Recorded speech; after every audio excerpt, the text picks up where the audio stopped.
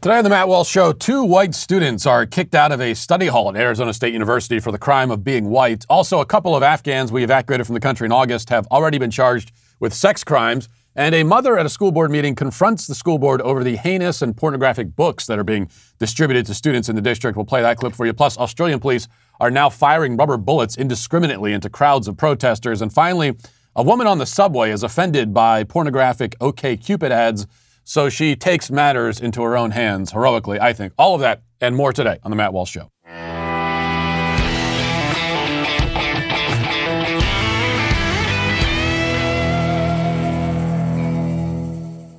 Now we check in with our friends over at 40 Days for Life. When the topic of abortion comes up, it's easy to get nervous, which it's certainly in the last few weeks, it's probably come up in your life plenty of times. But maybe you get nervous. It's a charged topic, and when you're talking to friends or family or coworkers, especially if you don't know exactly what to say, and if you're not prepared for all of the arguments and objections that may be thrown at you, then that's when it can be bad. And that's why, one of the reasons why I wrote the foreword to the new book, What to Say When, the complete new guide to discussing abortion, which became an Amazon bestseller and #1 in its category upon its release 2 weeks ago. It's an easy book to use. Tells you what to say and what not to say when abortion comes up. It has proven arguments that have worked with everybody, people on the fence, abortion supporters, even Planned Parenthood workers. If you want to know how good the arguments are, well, 40 Days for Life has helped to convert the hearts and minds of 221 abortion clinic workers. That's how effective it is. This is an invaluable tool and a timely tool as well. So get it now. What to Say When, the complete new guide to discussing abortion, how to change minds and convert hearts in a brave new world. Go to Amazon or get it directly from 40 Days for Life at 40daysforlife.com. We begin today with a viral video from the campus of Arizona State University. The most shocking thing in this footage is that it's not shocking at all. It ought to be. Instead, this is exactly what we've come to expect from college campuses. In the video, 2 white males are sitting at a table doing schoolwork. They're approached by 2 female students, both non-white, who inform them that they have to leave the room because they're white. Also because one of them has a Police Lives Matter sticker on his laptop.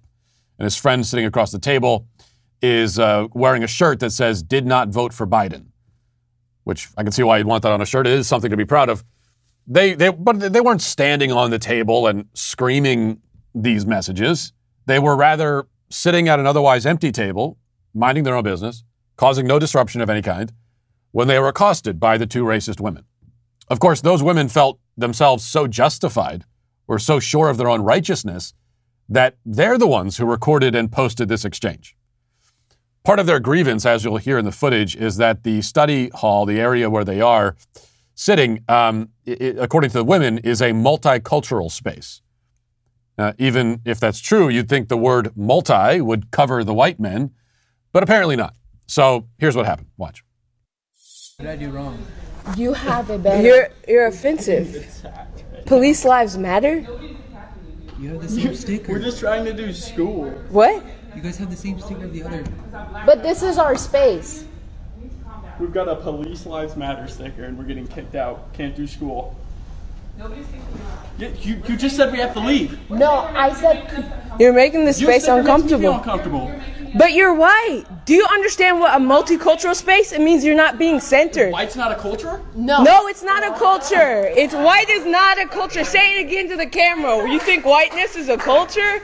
This is insane. So anyways, this is the violence that ASU does, and this is the type of people that they protect. Okay, this white man thinks he can take up our space, and this is why we need a multicultural space, because they think they can get away with this. I'm gonna sit here the whole time, and you can find somebody to kick me out. That's cool. We will. We're not kicking you out. We're asking you to leave if you have any consideration for people of color and our marginalized. So clearly don't. That I can go? Yeah, the whole rest of the campus, the second floor, the first floor, the whole MU, every single part of the campus centers you. This is the only space that you're not centered, and you're still trying to center yourself, which is peak white cis male bull. You're not. You are racist. Your sticker is racist because police, that's a job. You can choose to be a police. I don't choose to be black. You know, every time you watch a video with one of these people, you hear the language that they use, and they always use like these certain words, certain language that they use, where the cultish aspect of this really comes through. So they're saying things that make sense in the cult, but they don't even realize that this doesn't mean anything to anyone outside the cult. So they're saying things like, "You're not centered. This isn't a place where you're centered." What? What the hell are you talking about? This is a religious cult, and it's very similar to, you go to a certain church, or you're around people of a certain denomination, and they're going to speak in certain ways and use certain lingo and use certain words that are familiar to them, and that's common in religions. And the point is that this is a religion. But what she says about police officers, they choose to be police officers. Yeah, that's true. People choose to be police officers. But why does that make police lives matter an unnecessary, much less a racist sentiment? On the contrary, police lives matter is a far more important and necessary slogan, because there are plenty of people who think that police lives don't matter. Police lives matter is asserted in response to the opposite view, which many people, like the ones filming, actually hold. But who is Black Lives Matter responding to? I mean, everybody knows that Black Lives Matter. Nobody disagrees. The only people who disagree are the violent criminals in the city, most of them black, who murder black people every day. Although, of course, they don't recognize the value in any human life at all. They target black people, their own race, most of the time, because those are the victims closest at hand. So there really is no prominent belief anywhere in the country that black lives don't matter. That makes the statement Black Lives Matter unnecessary, which leads to the suspicion that the person asserting it really means something else. And very often they do. There is a silent but assumed only, or first and foremost, that goes before the statement Black Lives Matter. Meanwhile, police lives matter, and even all lives matter, are urgent and vital messages precisely because there is no such widespread agreement on that point. In any case, getting back to the video, this exchange would go on for several minutes.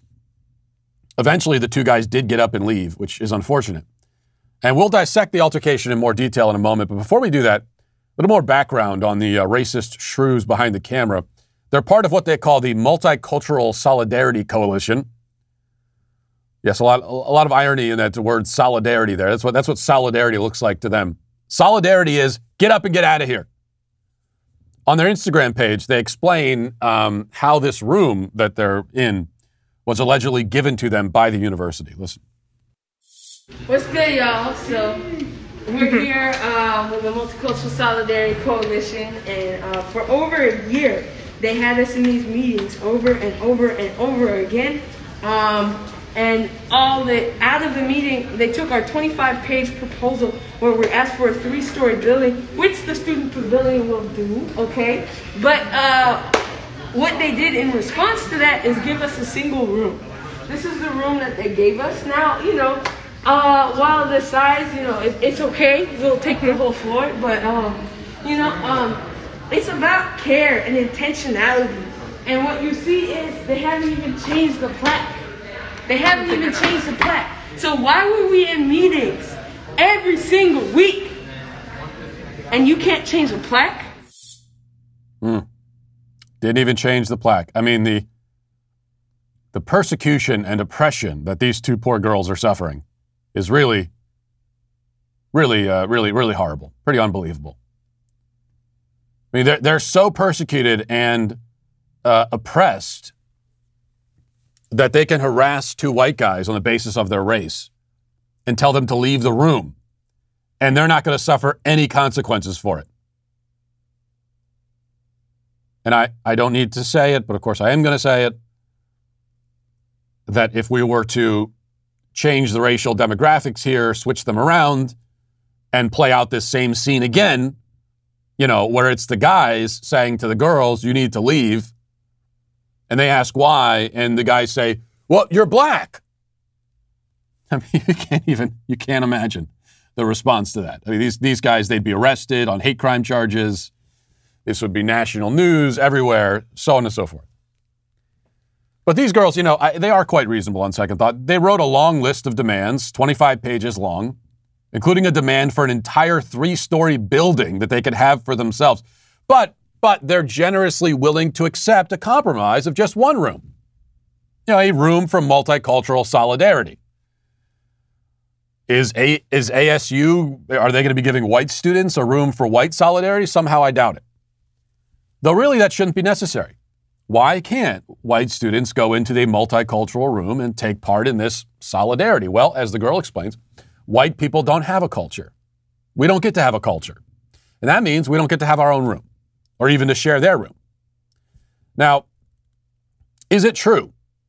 This is kind of an interesting question. Is it true that white people don't have a culture? The race baiters on the other side seem to waffle on this point. One minute they tell us that we have no culture. The next they tell us that we do have a culture. And the hallmarks of that culture are white supremacy, racism, patriarchy, chauvinism, etc. The answer, as far as they're concerned, is that whites are allowed to have a culture whenever it is convenient to them, to the race baiters, for us to have one. The truth, as always, changes according to the needs of the moment. What is the reality, though? Well, let's start with defining our terms, as I like to do. I think it would be fair to define culture as the traditions, arts, social institutions, customs, accomplishments, and heritage of a particular group of people. Maybe we could all agree that's what a culture is. Do white people as a group share traditions, heritage, social institutions, and so on? Well, it's hard to say we do because white is a broad category that encompasses people from dozens of different countries all across the world. Then again, the same can be said for black. That is also a broad category encompassing many millions of disparate people from many different countries and regions of the globe. That means that if you want to refer to culture in a meaningful way, I mean, you could broaden it so much that it doesn't mean it. I mean, you could talk about human culture and talk about the most basic things that all humans have in common. But when you're using it in a way that's as broad as that, it ceases to have any meaning. So if you want to talk about culture in a meaningful way, you have to be more specific. If I wanted to talk about my heritage, I would talk about my ancestors who came from Ireland. That's a cultural heritage, though I'm very far removed from it. I've never even visited Ireland. Really, then, what we should be concerned about is American culture. You know, when someone asks me as a white person, what's your culture? I should be able to say, well, what do you mean? I'm American. My American culture is my culture. I should be able to say that. I can't say that I'm a part of Irish culture. I don't want to say that. I want to say that I am a member of and a participant in American culture because I am American. And America indeed used to have a culture, but today that has been taken over by something that could more accurately be described as, and has been described as, an anti-culture. The women in that video, as far-left activists, are part of the anti-culture. The anti-culture destroys customs and traditions, tears down the statues, erases history, tries to sever people from their heritage. If white people in America today don't have a culture, it's because the very forces that accuse them of not having a culture have intentionally destroyed the culture of which they were once a part. They rip up the history books and demolish the monuments and close the churches and decimate the culture, and then they turn to us tauntingly and say, where's your culture now, huh? So it's true that white people in America as a group don't have a culture. Neither do black people in America. Nobody in this country has a real culture anymore because it's been ripped to shreds by the forces of the anti-culture. The culture war that we talk about, very important to understand this. It is not a war between competing cultures. It's not even a war for control of the one culture. It is a war between a culture and its negation. The left never has a legitimate replacement for the things that it destroys, just as it never has a new definition for a word after it removes the old definition. We've seen this many times. Oh, what is marriage? Well, it's not what you thought it was for generations and generations and centuries and millennia. It's not that anymore. It's not a bond between a man and a woman. Well, then what is it? Well, I don't know. It's anything. What is a woman? Well, it's not an adult human female. Well, then what is it? Well, I don't know. Nothing. See, as nihilists, they wish to take things away and replace them with nothing. That's the goal. That's what they do with words, and that's what they're doing with the culture. Take it away and replace it with nothing. But this is all academic. I mean, the women in that video, they're not thinking through any of this. All they know is that these two white boys have dared to sit in their space and to do so while advertising viewpoints that they disagree with. That's why, it was fruitless for the two guys to engage and respond the way they were. I don't want to Monday morning quarterback it too much. The victims in this case were simply trying to do their schoolwork. They weren't interested or looking to get involved in this kind of exchange, and they weren't prepared for it. And I understand that. But these days, unfortunately, you have to be prepared for this kind of thing, especially on a college campus if you make the tragic mistake of enrolling in college to begin with. Which is why it bears repeating again that when confronted with blabbering racist clowns like those two girls who are getting in your face and calling you racist, even while demonstrating the very racism they accuse you of, there's no point in engaging with their arguments or answering the charges they make against you.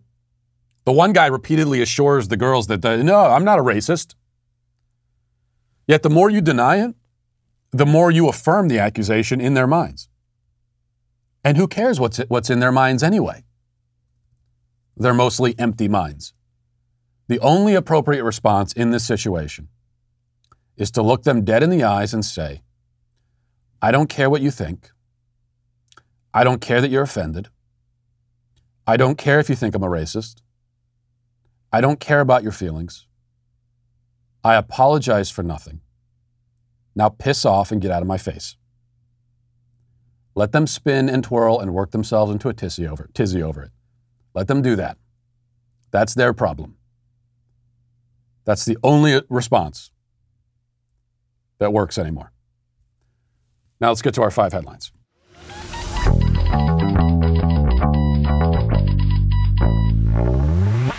You know what I hate more than anything in the world?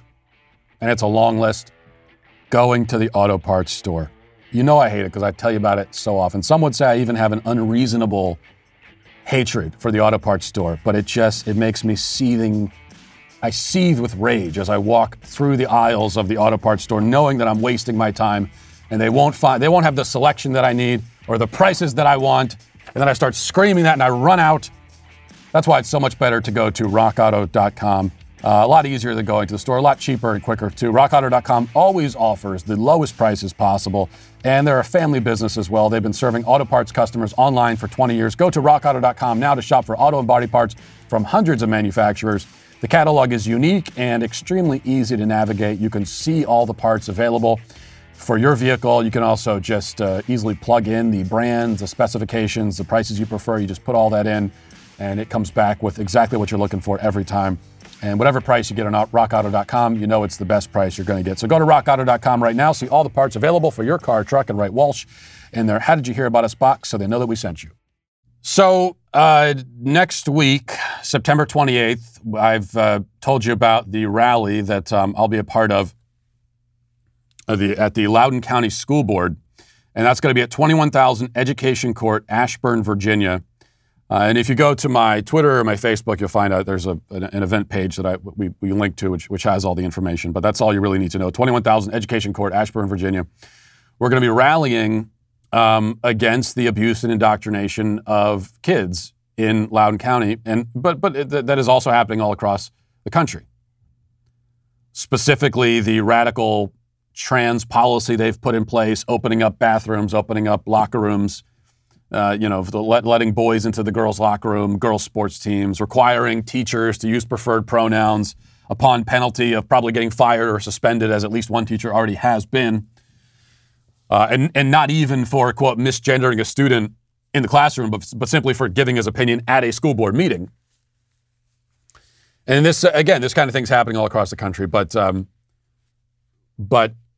if we want to do something about it, we can make the general sort of arguments, which I do every day, but then we've also got to be there on the ground, engaging with these things on a local level, which is what we're going to do, and it's why we're rallying. Now, originally, the plan was, and if you heard me advertising this rally, earlier in the week or last week, I said that the rally's going to be at 5 o'clock, and then the school board meeting the public comments in the school board meetings were supposed to be at 6:30. So we'd have the rally, and then people are going to go in and give their opinions at the school board meeting.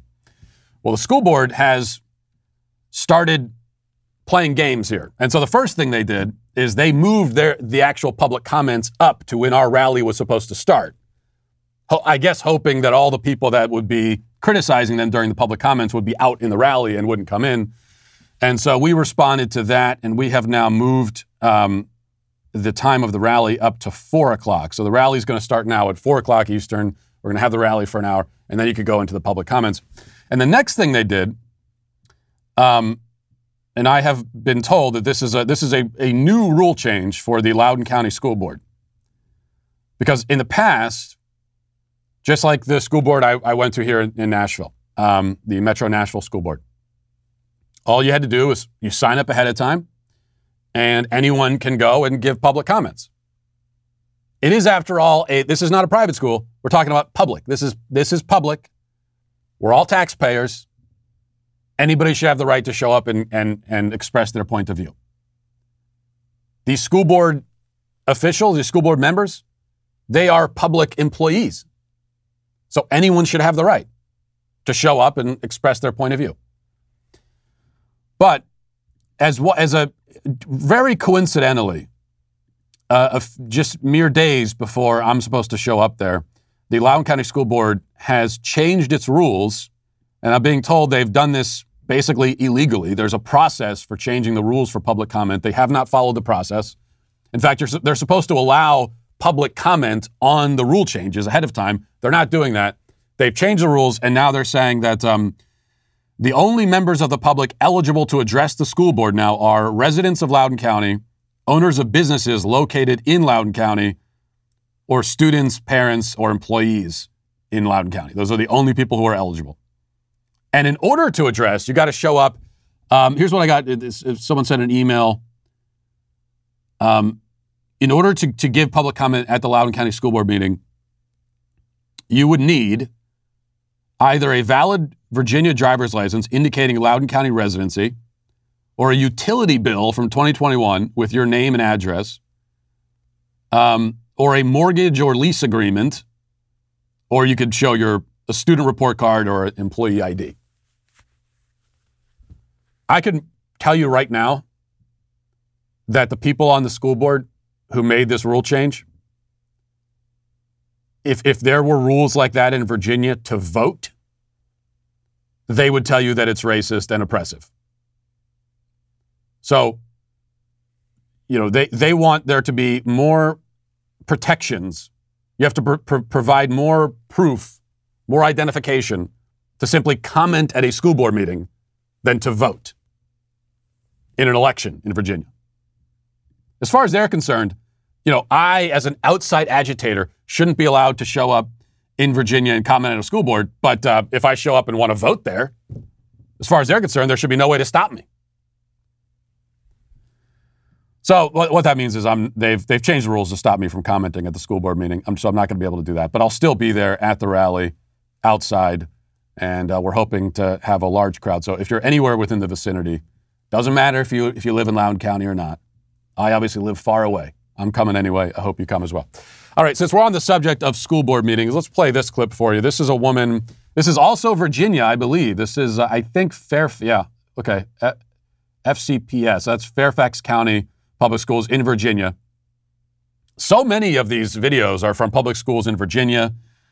It's a mess in Virginia. It's like this all across the country, but for whatever reason, Virginia is sort of at the tip of the spear right now. So here's a woman, and there's a large portion of her address to the school board that we can't play because we just have to bleep the entire thing. So there's no point in playing it. But she is very concerned and angry about some straight up pornographic books that are available in the library to students in Fairfax County. And she does talk about that, and then she actually reads some passages from the book. That part we had to cut out. But then it's interesting at the end to hear the way the school board reacts to her and responds to her and what they say. Listen to this. The books were available,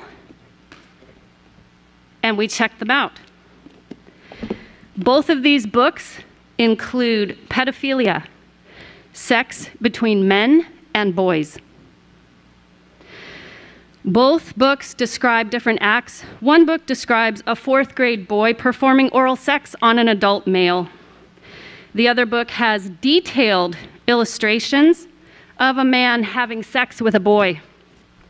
The illustrations include fellatio, sex toys, masturbation, and violent nudity. Pedophilia here. This is not an oversight at Fairfax High School. I'm sorry.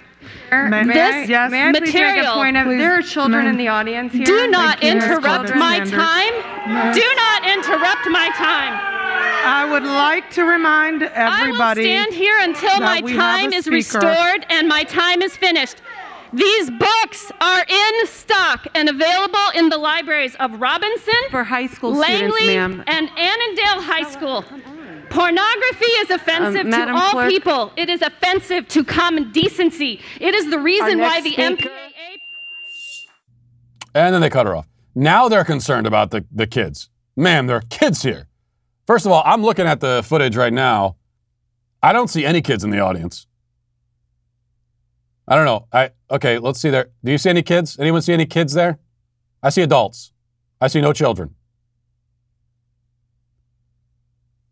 Oh, but now they're worried about kids. The imaginary, invisible children with invisibility cloaks that are sitting apparently in the audience there at the school board meeting. If there are children there, yeah, this is inappropriate, but that's why it shouldn't be in the school. And you got to love how one of the school board members corrects her and says, well, those are high school. Those are for high school students.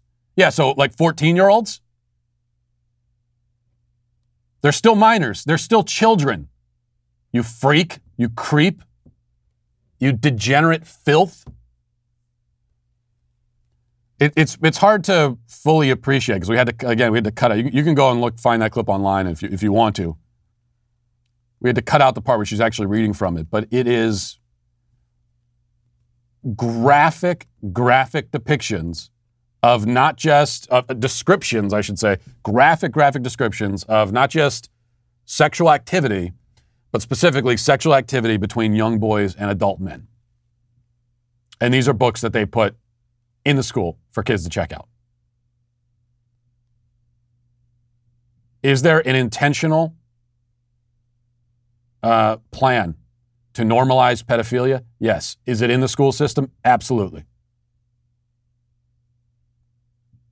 It's time to really wrap our minds around that. This is not slippery slope. We're not talking about into the distant future, what might happen in some dystopian vision of the future. It's not a conspiracy theory. This is what they're doing right now in the school system. So much of what they do in schools. I mean, sex ed itself, the sex ed program, modern sex ed program, what they call comprehensive sex ed in the schools. That is all a plot, a plan to sexualize children. That's where it comes from. That's what it derives from. That is the origin story of comprehensive sex ed. You know, it's why they have sex ed classes teaching elementary schoolers about masturbation and so on. I opened the show a few weeks ago talking about the history of the well-known, renowned pervert Alfred Kinsey. And even to this day, decades later, you know, much of what they teach in sex ed is based on the work of Kinsey,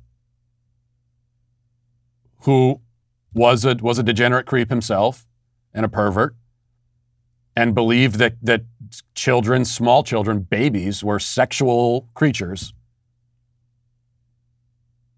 And that's why he had, you know, studies where he would give stopwatches to pedophiles and have them go rape babies and time it and then fill out a chart to tell us how many alleged orgasms the babies had. And that was his great work that he contributed to society. In his book, The Sexual Behavior in the Human Male. Still is the Kinsey Institute, still around today. Widely respected as well. All of our modern sex ed traces back to him And that's what he wanted to do. That was his belief, that children are sexual. And that no sexual behavior is immoral, that sexuality is an amoral arena. Any attempt to impose any kind of morality on any sexual behavior was wrong, was, ironically immoral by his way of thinking. So that's where it comes from, going back decades. And so we should not be surprised to see this sort of thing. All right. We're also not surprised to see this anymore. It's from the Daily Wire. Melbourne police fired rubber bullets into a crowd. And we have some footage of this. Just watch this footage here. Look at this. Look, okay, here's the crowd running away. And what is the crowd doing? They're just protesting, peacefully protesting. And you can hear, listen to that. Here's the police chasing down these protesters and shooting them in the back with rubber bullets as they run away. My God. This is happening in Australia. Reading from the Daily Wire says, Melbourne police fired rubber bullets into a crowd and arrested more than 200 people during the third straight day of anti-lockdown protests in Australia's second largest city, which is trying to maintain strict stay-at-home orders to control the spread of COVID-19.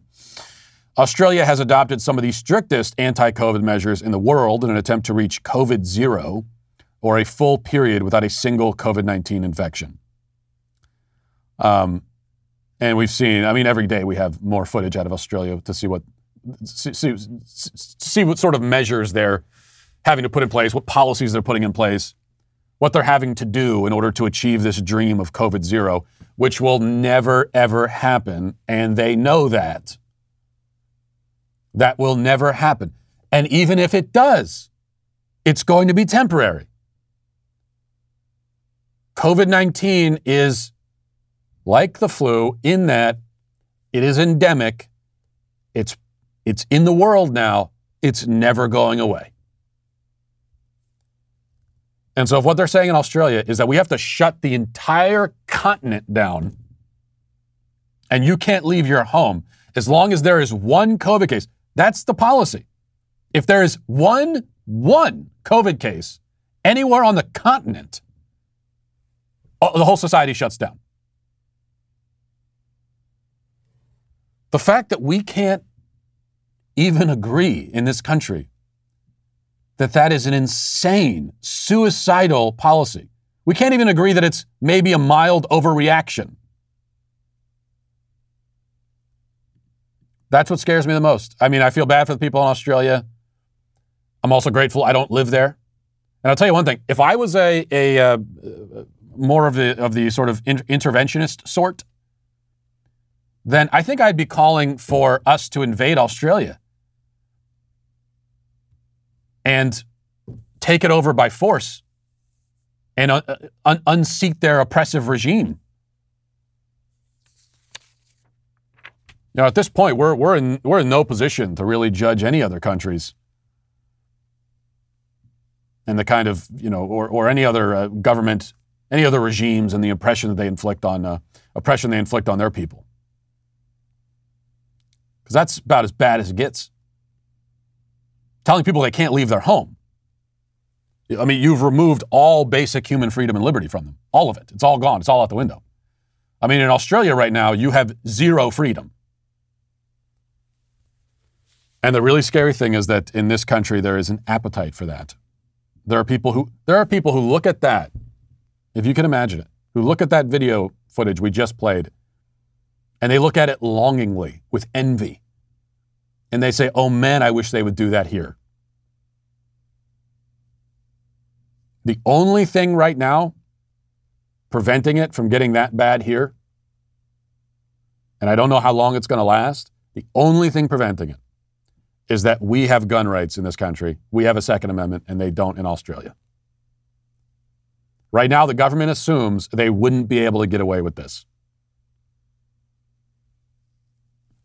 I don't know if they're right or not that they couldn't get away with it. All right, from the Post-Millennial says 2 evacuees from Afghanistan will face federal charges for crimes allegedly committed at Fort McCoy. Barullah Nouri, 20, is charged with attempting to engage in a sexual act with a minor through the use of force. The victim was not yet 16 years old. Mohammed Haroon Imad, 32, is charged with assaulting his spouse by strangling and suffocating her. The indictment alleges that the assault occurred on September 7th, 2021. Both men made initial appearances in Madison on September 16th and are being detained at the Dane County Jail. We evacuated all these Afghans from the country, by the plane load. And we were told that there was going to be a process, right? A screening process. That's what the Biden administration promised us. Oh, we're not just going to bring anyone over here. We're going to screen them.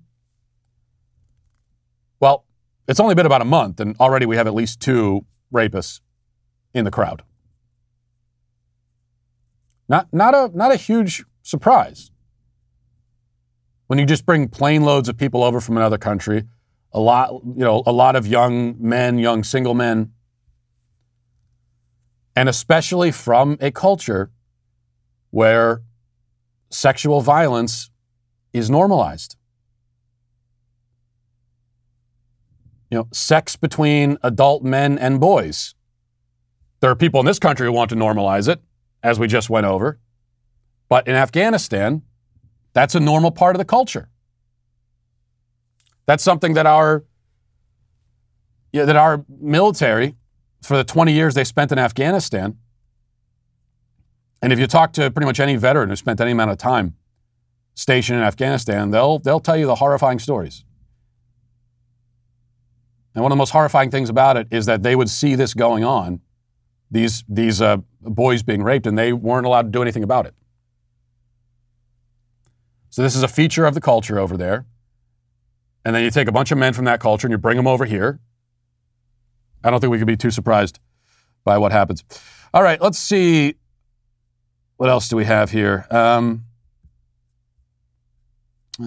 see. Do we want to do this? If I can find it. All right. It's also from the Daily Wire. It says, in an op-ed condemning a pro-life law in Texas as a human rights crisis for American women, actress Uma Thurman reveals that she once had an abortion, calling it her darkest secret. Thurman admits in the op-ed that she wanted to keep her child, though she felt abortion was her only option after speaking with her family. The decision to have an abortion and kill the baby left her heartbroken and still causes her pain today. The actress admits the abortion caused her anguish that saddens me even now, but added that abortion allowed her the path to the life full of joy and love that I have experienced. And the op-ed closed with Thurman condemning Texas pro-life legislation, which bans abortion after the unborn's heartbeat is detectable. So we find, yet again, this cognitive dissonance on the pro-abortion side, especially with women on the pro-abortion side who've had abortions. And we've heard this same thing. We've heard this kind of confession, admission from plenty of female celebrities, especially in the last few weeks, talking about their own abortions. And most of the time, they'll tell you that it was heartbreaking, it was tragic, anguish. I mean, she uses the word, think about what anguish is. It's caused her anguish. And yet, while she is dealing with a broken heart and tragedy and guilt and anguish by her own admission, it has also allowed her to live a life of joy. Now, I don't know about you, but I don't know that you can have a life full of joy that also prominently incorporates anguish and heartbreak. And yet, while saying all of these things about abortion, how it's heartbreaking and it causes anguish, she is still a proponent of abortion. She still considers it an attack on women if you don't allow them to have abortions. Well, we have to ask the same question yet again. If it was heartbreaking and caused you anguish, and you consider it a tragic choice that you had to make, why? What's so heartbreaking about it? Taking a lifeless clump of cells, something that is nothing more than basically a parasite or a cancerous growth, a tumor, which is how the pro-abortion side talks about quote-unquote fetuses. Getting rid of something like that, I mean, does anyone, I don't know, anyone who's ever had tapeworms and taken medicine to get rid of the tapeworms. Do they consider that in anguish? Do they have anguish over that? Is that a heartbreaking decision? The doctor comes in and says, hey, you've got parasites in your intestines. We got to give you this medicine to get rid of them. Are you having any moment of anguish trying to decide? Years later, are you writing op-eds about how terrible and tragic it was?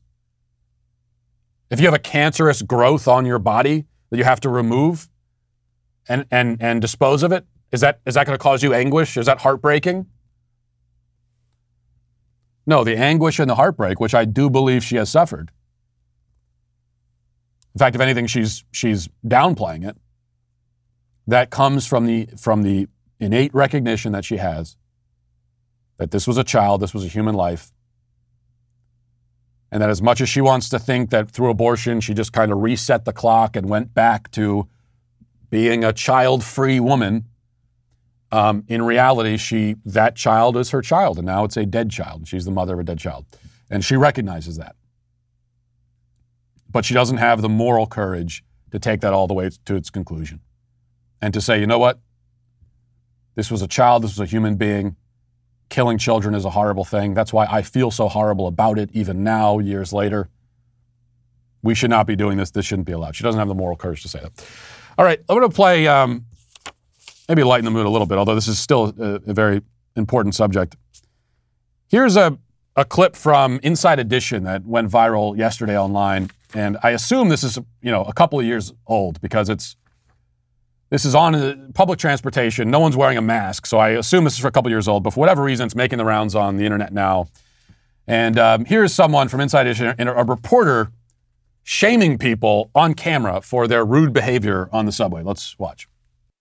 And on this packed, standing room only train, hi there, how are you? This guy had the nerve to put his luggage on the seat opposite him. This is a completely packed train, and you're hogging a seat with a pizza, which you could certainly share, and a piece of luggage. Why would you do that? I just put it there when I got here. Nobody asked me to move it, so I did. Why should somebody have to ask you to move a piece of luggage when this place is completely packed? There's room up above. Why don't you put your bag up here? See all these people that put their bags up above? That's so that somebody else can sit in a seat. Okay. Why don't you do that? Sure thing. I'd be happy to help you right now. Let's do it. Absolutely. The seat doesn't pay $400. Ma'am, would you like to sit down? Who would like to sit down? I would love to Come on. sit down. Thank you very much. Of course. That's so kind of you. Lots of people didn't think twice about putting dirty shoes on seats. We're doing a story about rude commuters and some nasty things that they do. And I accept that because I don't give a shit about anybody else. You don't? No, not really. Why would I? Nobody else cares. I fully am in support of this kind of thing. I'd like to see more of it. Certainly, I would like to see someone, whether it's Inside Edition or anybody else, with cameras outside of, a Target or a Walmart or any grocery store, shaming people who ditch their shopping carts in the middle of the parking lot, that kind of thing. It is a little bit self-aggrandizing on the part of the reporter, so I do have questions about, I want to know about her behavior on the subway. I want to make sure that I shame people all the time for not putting their carts back, but I make sure to do it myself.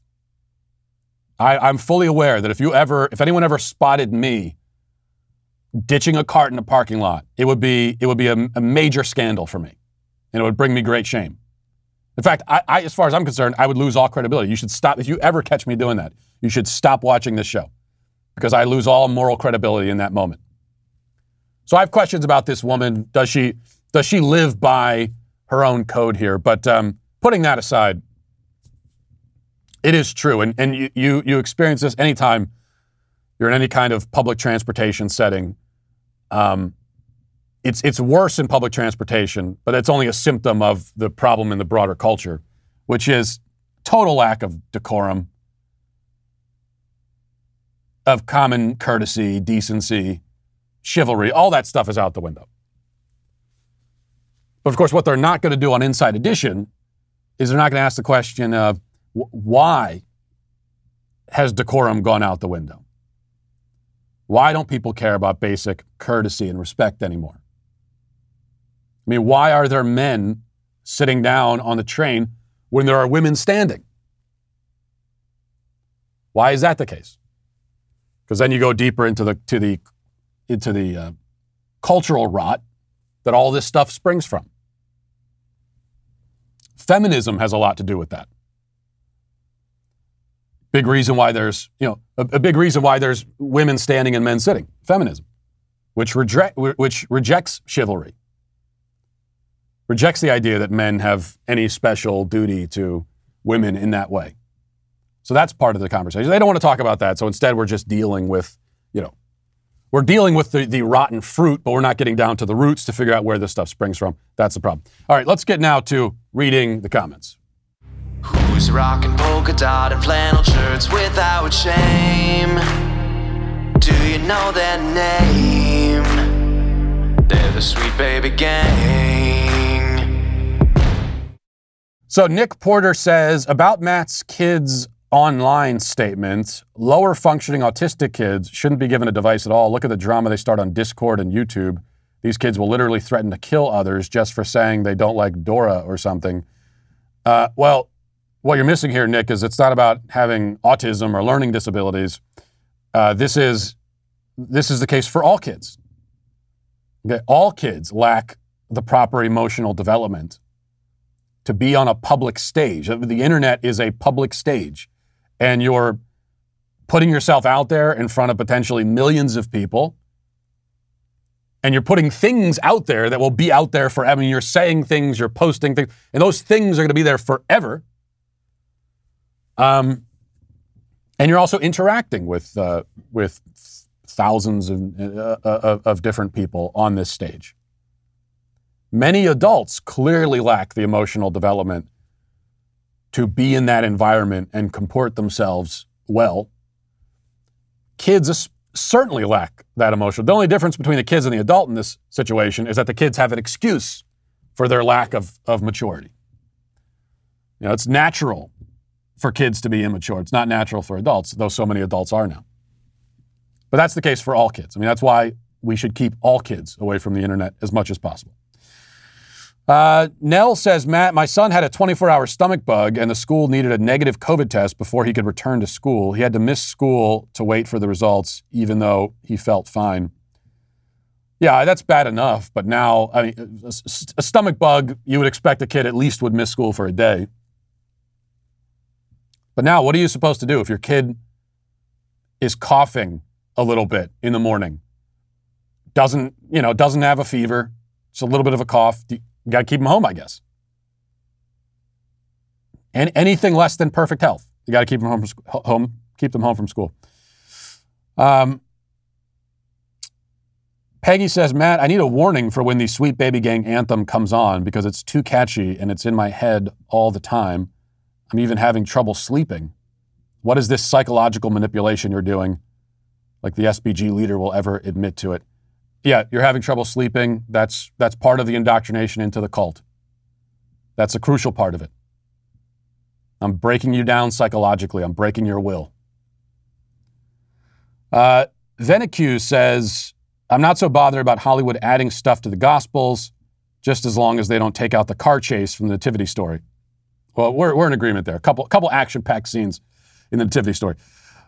Nick says, hey, Matt, since you've been grilling bad Republican governors, I was wondering how you feel about Ohio Governor Mike DeWine. He had a mask mandate up until July and has tried to put in another, but the legislature won't let him. Thanks, love the show. I haven't followed the Ohio governor that closely. But if that's the case and you live in Ohio, then you got to deal with that come election time. What I'll say is, I'm aware of a very small number of Republican governors who I have any respect for at this point. I mean, there's only one that comes immediately to mind. There might be a few others that I'm not thinking of right now. And not just Republican governors, but Republican politicians on the national stage at all. Is Mike DeWine in that group? Probably not. Richard says, as a Brit, I'd like to apologize to our American cousins for James Corden. Seriously, we had no idea he'd make it in your country. That said, we're just glad to see the back of him. Yeah, well, I appreciate your apology, but when it comes to late night hosts, it's so bad right now. The landscape is so bad that James Corden isn't even. He's if we were listing the least funny and most annoying, he's not even in like the top 3. That's how bad it is. But your apologies are still very much appreciated. I am a coffee addict from way back in the day, and the problem is I had this problem even before I had kids. I was drinking way too much coffee to give me energy and endurance throughout the day. And then now I have 4 kids, and so now I'm relying on it even more. But the problem is no matter how much of that stuff you drink, it's not good for you to drink too much. And you're still not going to have all the energy you need. And that's why it's so nice to introduce to you a new way to start your day, Super Beets Heart Chews. They're a tasty treat. I mean, these things are delicious, and they give you the energy you need, and they're good for you as well. No more afternoon coffees, energy drinks, and candy for a quick pick-me-up. Add 2 delicious plant-based Super Beets Heart Chews to your morning routine and promote heart-healthy energy for your day without a caffeine crash. The grape seed extract used in Super Beets Heart Chews has been clinically shown to be 2 times as effective as supporting normal blood pressure as a healthy lifestyle alone. And I tell you, I mean, they give you the portions you're supposed to eat, but I had to stop myself from eating the whole bag because they are that tasty. Join over 1 million customers, get free shipping and returns, a 90-day money-back guarantee, and right now, you can get a 30-day supply with your first purchase at superbeets.com/Walsh, superbeets.com/Walsh. And also, you deserve to wake up to the facts while you're chewing on your Super Beets Heart Chews, which is why we started our newest podcast, Morning Wire, which has been topping the Apple and Spotify charts since its recent release. It's the only daily news podcast that value your time and the truth. And while we're working overtime to bring you the news you need to know, we need your help to bring the facts trending towards number 1. So subscribe and start listening now to Morning Wire on Apple, Spotify, or wherever you listen to podcasts, and leave a 5-star review if you like what you hear. Now let's get to our daily cancellation. So today for the cancellation, I think my job is pretty easy. I need only pass the cancellation mic, the baton, to an unnamed woman, as yet unnamed, on the subway, who, different subway from the Inside Edition thing, who took matters into her own hands to cancel a disgusting pornographic ad campaign by the dating app OkCupid. OkCupid has littered subways and other areas in many major cities with posters and billboards advertising its services, with messages declaring that OkCupid is for every single pansexual, every single non-monogamist, every single vaxxer. And then there's a close-up picture of 2 people French kissing with their tongues apparently melded together. There it is, you can see that. Every single tree hugger with a picture of a half-naked guy with a potted plant shoved down his underwear.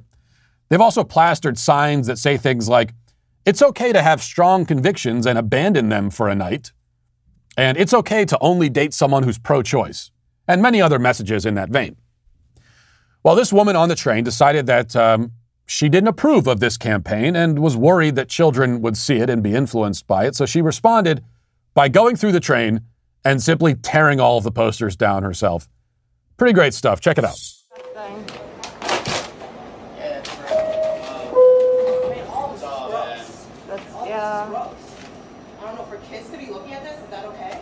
No, it's not. It's wrong. This is propaganda. Yeah. This is normalizing. It's affecting the next generation. Desensitization. Yeah. I don't know why no one sees this. No. This is disgusting. Because TV told them not to get upset. Divide and conquer. That's what the Chinese want. They're trying to divide and conquer us. The government is against us, and you guys don't see it. You guys think that you take a vaccine and this is going to go away? It's never going to go away. So we, the people, say we don't want this anymore. Thank you. Beautiful sight to behold there. Not the posters, but this woman doing what needs to be done. This is, of course, exactly the correct response to the insane filth that's shoved down our throats and our kids' throats everywhere we go. The correct response is not tolerance. It's not politeness. It's not to be passive or nonchalant. It's not to transcribe all of our grievances in an email and fire it off to OkCupid customer service center just so they can ignore it or rather gather around on their lunch break and laugh at it. The right approach is to remove the filth yourself. Intolerance for it. Intolerance is a virtue. One of the biggest mistakes we ever made in this culture and as conservatives is to believe the lie that tolerance is a universal virtue, that it's a universal good, and that you're somehow a good person, that how good you are as a person can be judged by your capacity to put up with things. Man, that's an easy virtue, tolerance. The great thing about the so-called virtue of tolerance is that you can be a virtuous person while laying on your couch eating Doritos. Because when you do that, you're tolerating everything. When you see something bad happening and you look the other way, that's tolerance. You're being tolerant. So it's a great virtue for cowards and lazy people. And that's why it's not a real virtue at all. She's displaying righteous intolerance here by removing it. Now, they could go and put up the filth again, sure, but then, we should just take it down again. Back and forth until they get the message. That's what the other side would do and has done. The only question is whether we want to continue abiding by rules that they don't abide by. They see something they don't like and they just say, well, I'll just take it down. That's it. I'll take it down. Even if it's a 150-year-old statue. I'll get a crowd of people. We'll use some straps and we'll pull the thing down.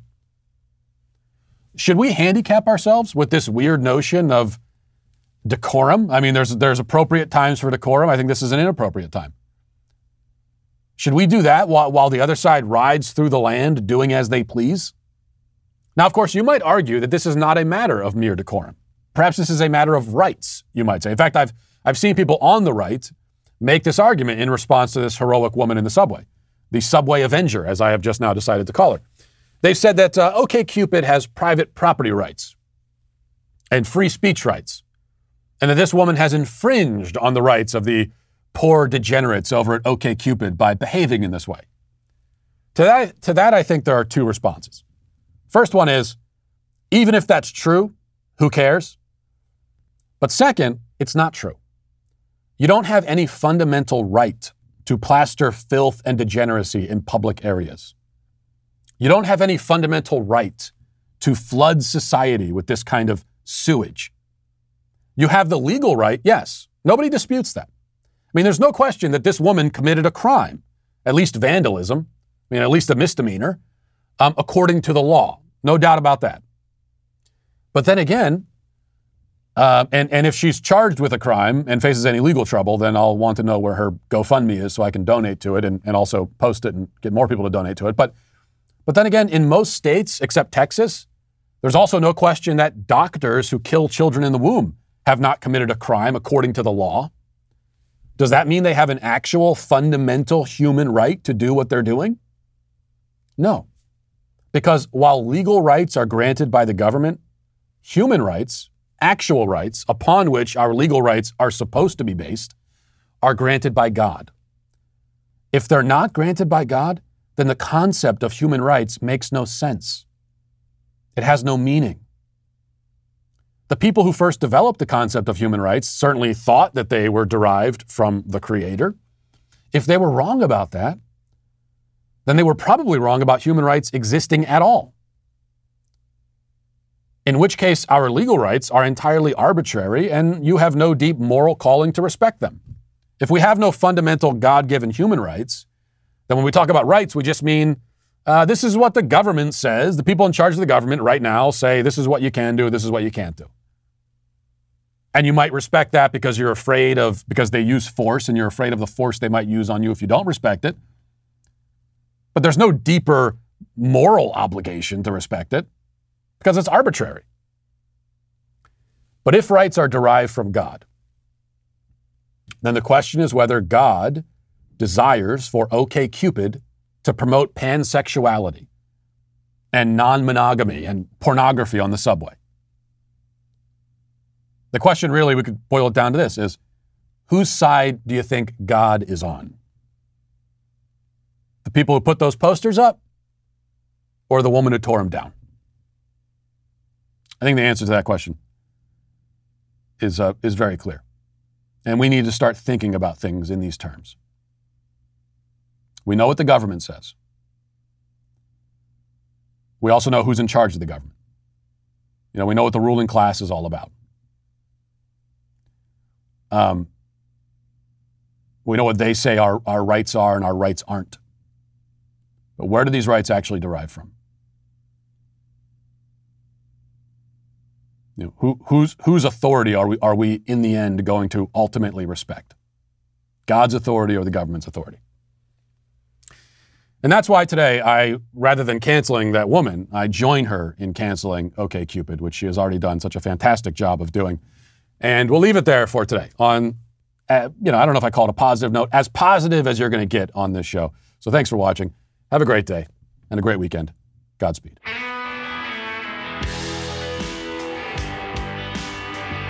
Well, if you enjoyed this episode, don't forget to subscribe. And if you want to help spread the word, please give us a 5-star review. Also, tell your friends to subscribe as well. We're available on Apple Podcasts, Spotify, wherever you listen to podcasts, we're there. Also, be sure to check out the other Daily Wire podcasts, including The Ben Shapiro Show, Michael Knowles Show, The Andrew Klavan Show. Thanks for listening. The Matt Walsh Show is produced by Sean Hampton, executive producer Jeremy Boring. Our supervising producer is Mathis Glover. Our technical director is Austin Stevens. Production manager Pavel Vodosky. The show is edited by Ali Hinkle. Our audio is mixed by Mike Coromina. Hair and makeup is done by Cherokee Hart. And our production coordinator is McKenna Waters. The Matt Walsh Show is a Daily Wire production. Copyright Daily Wire 2021. Hey, everybody, this is Andrew Klavan, host of The Andrew Klavan Show. You know, some people are depressed because the Republic is collapsing, the end of days is approaching, and the moon's turned to blood. But on The Andrew Klavan Show, that's where the fun just gets started. So come on over to The Andrew Klavan Show and laugh your way through the fall of the Republic with me, Andrew Klavan.